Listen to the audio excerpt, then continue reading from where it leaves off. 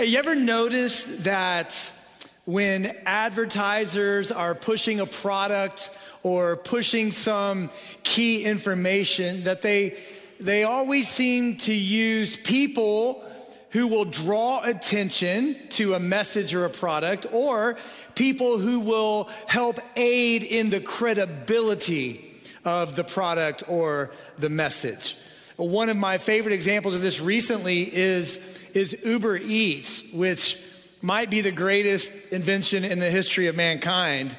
You can get any kind of food delivered to you now, and that's pretty awesome. And in their latest advertising blitz, they're using two people that I think most of you are familiar with. Let me just give you a little screen grab here of one of those commercials. It's Mark Hamill and Patrick Stewart, right?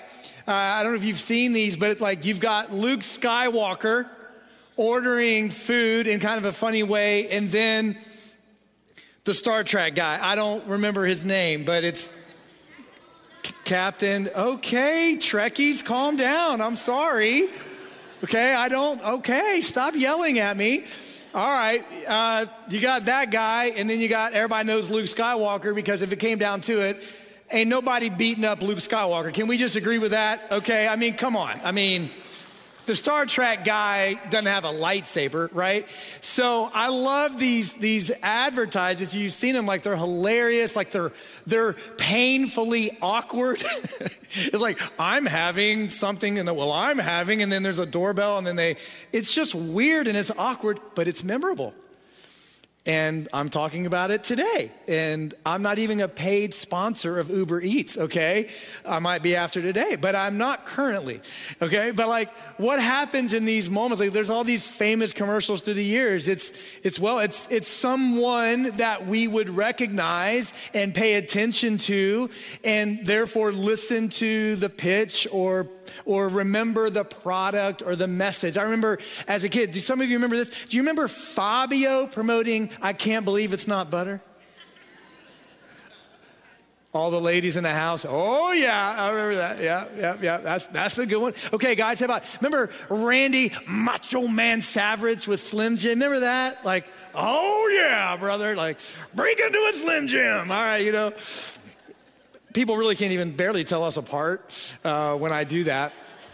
Very similar, okay? But if you think about it, what are advertisers trying to do? Well, they're hiring a spokesperson that represents some credibility, or they're hiring someone that you're going to remember, so that when the message is communicated or the product is promoted, you got it, and you're moved to buy it or to remember it, to think about it, and that's typical, right? Which is what makes part of our Christmas story so strange. Because when the God of the universe chose to announce, to promote, to push, to advertise, if you will, the birth of our Savior and the greatest human being who's ever lived on this earth, he did the exact opposite of what an advertising firm would do today. And it's strange. We get it in our culture. Yeah, if you're gonna push something, you hire somebody that's gonna help you push it, establish credibility, make it memorable, all the rest. We get that. But when the most important announcement in the history of the universe was given, it was actually given through the most despised, least influential group of people on planet Earth at that time. A bunch of shepherds. Now, we've romanticized the shepherds. The shepherds that you have over the mantle of your fireplace are wearing really nice robes. They have nicely trimmed beards. They're wearing Ugg boots, okay? These are nice shepherds, okay? They bought their stuff at Nordstrom, okay? These are shepherds that we have largely romanticized. And so when we think about this incredible announcement that a Messiah has been born, coming through shepherds, that kind of makes us feel good and cozy and Christmassy, because look at these awesome shepherds coming and announcing the birth of Jesus. And there's Mary laying her little baby in a feeding trough. And that's just so sweet. I mean, what mother wouldn't want to lay their newborn child where a bunch of pigs had eaten slop the day before? It's just, we've romanticized this. And what's unique about the shepherds is that the shepherds were literally like the lowest people on the totem pole when it came to work, when it came to a career trajectory, when it came to respect in their community and in the society. They were the low men on the totem pole. You know what the modern day for shepherd is? Intern, okay? They were interns. They were men mostly who couldn't get any other work, whose families were probably rather poor. These were people that you could smell coming before you could see coming. These were people that worked throughout the night, some of them. They worked with animals. They didn't have to have any kind of education. These were people who were not respected. Their testimony was not admissible in a court of law. Okay, to say like that your son was a shepherd back in the first century was like saying in our day, oh yeah, my 34-year-old son's living in my basement. Things are going really well for him. Right? Oh yeah, he's a shepherd. Like that's what people would have heard. I haven't seen your family in a while. How are they doing? Well, my son's a shepherd. Oh man. Wow, what a loser. Not, let's put him on the mantle. And so when you think about the way God announced the birth of our Savior and the Messiah, when you go back to the first century, what you find is not Patrick Stewart and Mark Hamill. You certainly don't find Fabio or even Randy Macho Man Savage. What you find is the Lord, through his angelic host, appearing to some shepherds in a field that were nearby the birth of our Savior, the Lord Jesus, and who go in utter amazement to see for themselves, and then who in their absolute joy begin to announce all around the town that the Messiah has been born. Men who had no credibility in their society. Men who would never have been hired as expert pitchmen of a product. Men who were utterly disqualified from throwing some weight behind a message and have other people believe it. But yet these are the people that the Lord sent his angels to tell and reveal that the Messiah, that the King of Kings and the Lord of Lords, that the one who would die for our sins and overcome death, hell, and the grave through his bodily resurrection, the one who would bring salvation to the earth, was born in a small, quaint little town called Bethlehem. And years ago, there was some lowly, down and out, outcast men and women who wrote a song about it. I think it's fitting that a song about shepherds telling the world about the greatest person who's ever lived was encapsulated, and now for hundreds of years is still being repeated because of the work of some men and women who themselves were outcast, lowly, not influential. It's actually a group of slaves who endured the atrocities of the American slave trade, the American slavery system, who somewhere in the mid-1800s put a chorus together that goes like this: go tell it on the mountain, over the hills and everywhere, go tell it on the mountain that Jesus Christ was born.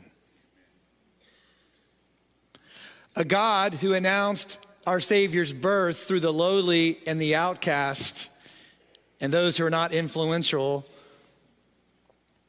is the same God who, it seems, was comforting those who were lowly and outcast and not influential when they put this old spiritual together that they would sing in the fields, that they would sing in their distress, that there's a message of joy to be proclaimed in a broken world.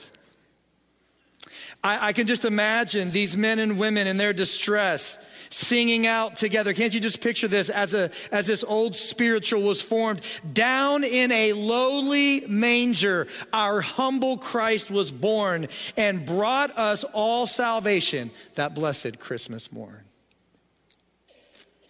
Those lowly men and women were comforted by the fact that their Savior came to them in a lowly manger and was heralded by some lowly shepherds, but nevertheless, the message of salvation rang loud and clear that our God is a God who welcomes all into his kingdom that will look to him for salvation. Our God is a God who raises up the lowly, who comforts the distressed, and who brings victory to all who look to him.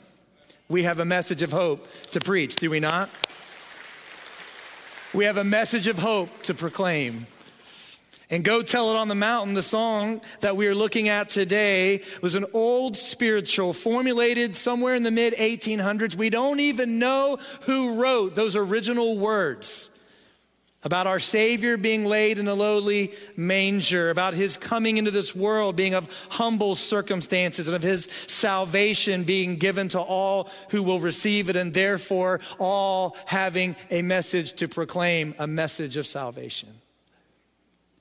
We don't know who wrote those original words. We don't know who wrote that original chorus. What we do know is who gathered it, who wrote a couple of the verses and ultimately published it. He was a man by the name of John Wesley Work Jr., who grew up in Nashville, Tennessee, and grew up the son of a man, John Wesley Work Sr., who was a choir leader in his local church and who himself loved old spirituals. And John Wesley Work Jr. grew up in a singing family, and he eventually went to college himself. He went to Fisk University there in Nashville, where he studied Latin and history, and he began to sing in what was called the Mozart Society. And following graduation, he went on to teach for a year there at Fisk University. He studied 1 year at Harvard University. He began working ultimately as a library assistant back at Fisk University. And then in 1898, he received a master's degree and took an appointment as a Latin and Greek instructor. And while teaching, he began to lean in to his greatest passion, which was music. And what he began to do was put some spirituals together in published form so that they would be preserved moving forward. Let me show you a picture here of John Wesley Work Jr. It's actually one of the few pictures we have. It's a grainy picture of him, but that's John Wesley Work Jr., this man who began working on all of these old spirituals and not only singing them, but putting them together in book form. And one of his favorites was the song that you and I know is Go Tell It on the Mountain. He wrote the first couple of verses to it and then retained the rest and published it in a book of spirituals in 1907.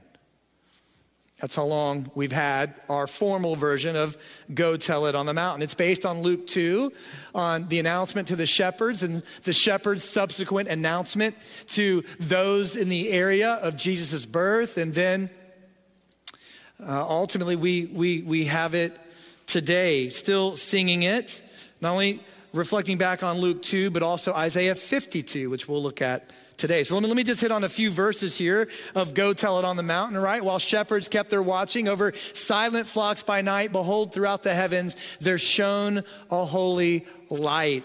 The second verse says, the shepherds feared and trembled when low above the earth rang out the angel chorus that hailed our Savior's birth. And then my favorite verse, which as we know, it was one of the original verses of the spiritual that, again, you can hear just these men and women singing in their distress. Down in a lowly manger, our humble Christ was born and brought us all salvation that blessed Christmas morning. So we all know the chorus.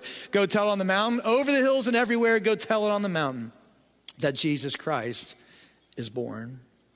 A great song that reminds us that our God and his gospel comes not just to the rich and famous, not just to the powerful and influential. No, our God and his gospel through the work of salvation that's found in Jesus and Jesus alone comes to the lowly, comes to the outsider, comes to the distressed, comes to the weary. Our God and his gospel, our God and his Son, our God and his Savior welcomes everyone into his family who will receive the gift of salvation that's found through Jesus Christ. And Go Tell It on the Mountain, it's a song that reminds us that all of us are in need of Jesus' help, that all of us are spiritually poor, that all of us are spiritually broken, and all of us are in need of salvation. Just as we talked about last week with the song Joy to the World, remember one of those verses in Joy to the World, right? That says, no more let sins and sorrow grow, nor thorns infest the ground. He comes to make his blessings flow far as the curse is found. We sing joy to the world because our God, through the work of Jesus, has given us a solution to the curse of sin, to the presence of thorns and thistles and hardship and brokenness in the world today, because through Jesus, he comes to make his blessings flow far as that curse is found. We have joy in the world today because of the work of Jesus, right? And today, I want us to see that because Jesus came, we go with that message of hope. We go because Jesus came. We have a message to proclaim. We have a song in our heart. We have hope to offer the hopeless because God, through Jesus, has come to us. He has come to free us from the curse. He has come to make his blessings flow as far as that curse is found. And therefore, we have a message of hope and a message of glory and a message of encouragement to give to the world. We go because Jesus came. And here's what I want you to see today. Here's what I hope you'll be encouraged with today this Christmas season. Listen, no matter where you are in life, no matter how educated, how influential, no matter where you are on the scale like that our society would have and register people in terms of careers and influence and education and all the rest, here's some good news. God can and will use you right where you live with all the tools at your disposal, your personality, your talents, your influence at your school, at your job, in your community. Listen to me very, very carefully. If God can use a bunch of shepherds to announce the greatest birth in human history, then God can use you and God can use me. This great song that we sing is a reminder that we go and we tell the world about the good news of the birth of our Savior, because the power in our going doesn't lie with us and our sharing. It lies with God in his saving. And God can and he does use anyone and everyone to share that word of hope and that word of encouragement. And the fact that God came and announced the birth of his Son through a bunch of shepherds who came out of the field to go into a town close to where Jesus was laid in a feeding trough is a reminder that God can and will use every single one of us who make ourselves available. In Isaiah 52, one of the places where this song is based, right? Like it reminds us that our God, our God is worthy of being known. Reminds us that the greatest privilege you and I have as Christ followers, listen to me carefully, is to make the message of hope and salvation known to those who are within our circle of influence. That's the greatest privilege we have. Isaiah 52:6 says this. Check this out. Let me show you a few verses that became the foundation of Go Tell It on the Mountain. Isaiah 52:6 says this. This is God speaking to his people. He says, I will reveal my name to my people and they will come to know its power.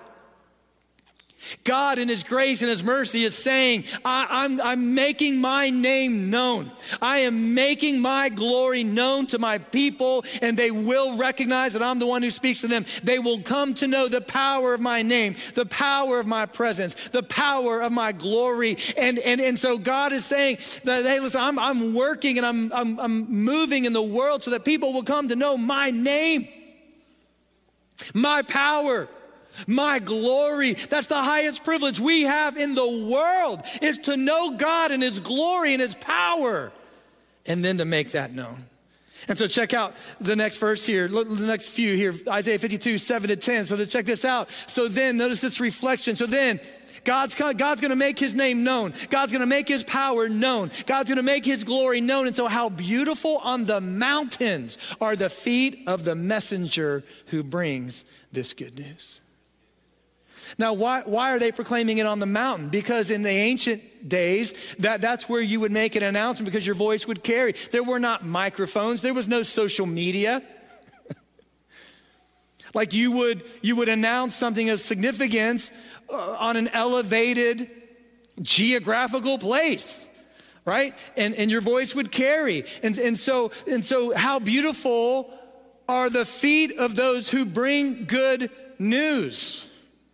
The good news of peace and salvation. The news that the God of Israel reigns. And today we celebrate that our God is on his throne and he rules and reigns with truth and grace. Isn't that good news?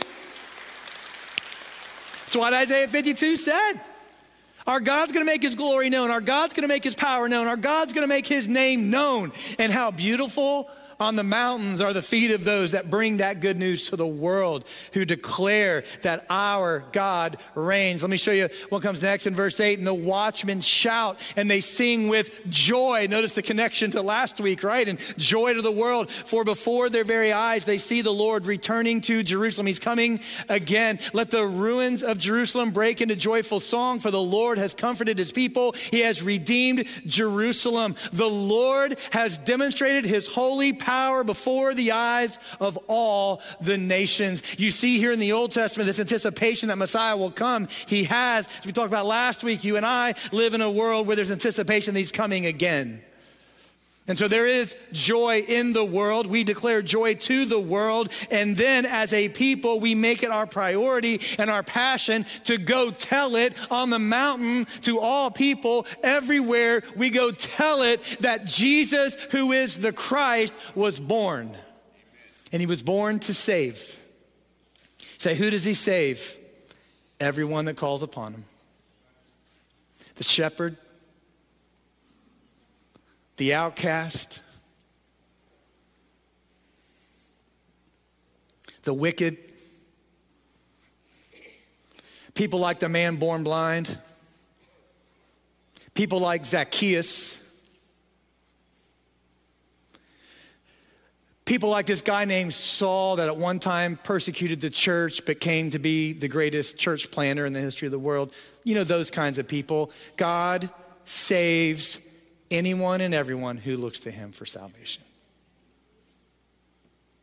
And exhibit A of God's grace and mercy to us is the fact that he announced the birth of his son and our Savior through some lowly shepherds.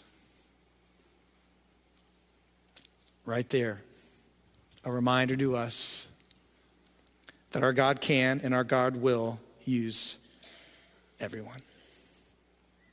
You see, if it's true, and of course it is, if there's no one too low for God to lift up, that there's no one too broken for God to mend, that there's no one too lost for God to find, there's no one too hurting for God to heal, and no one too sinful for God to save, then listen to me, Bell Shoals, we ought to go and tell it everywhere.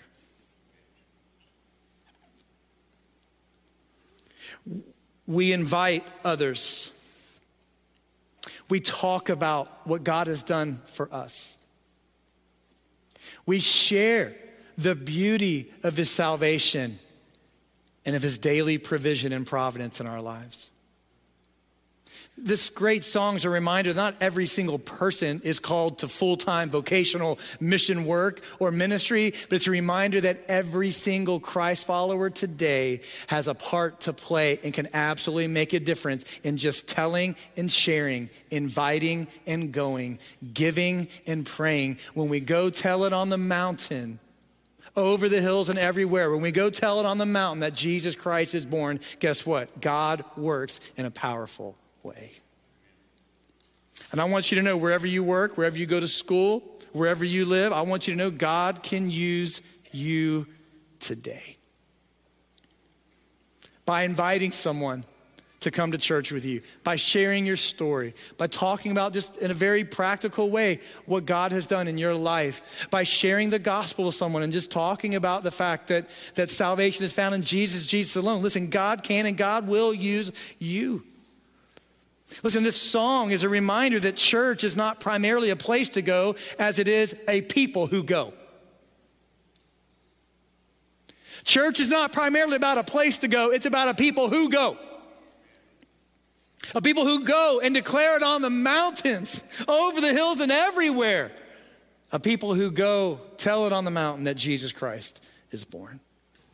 And therefore, our privilege, Bell Shoals, our privilege is to take this message of go and tell more than to sit on a message of come and hear. Let me tell you something.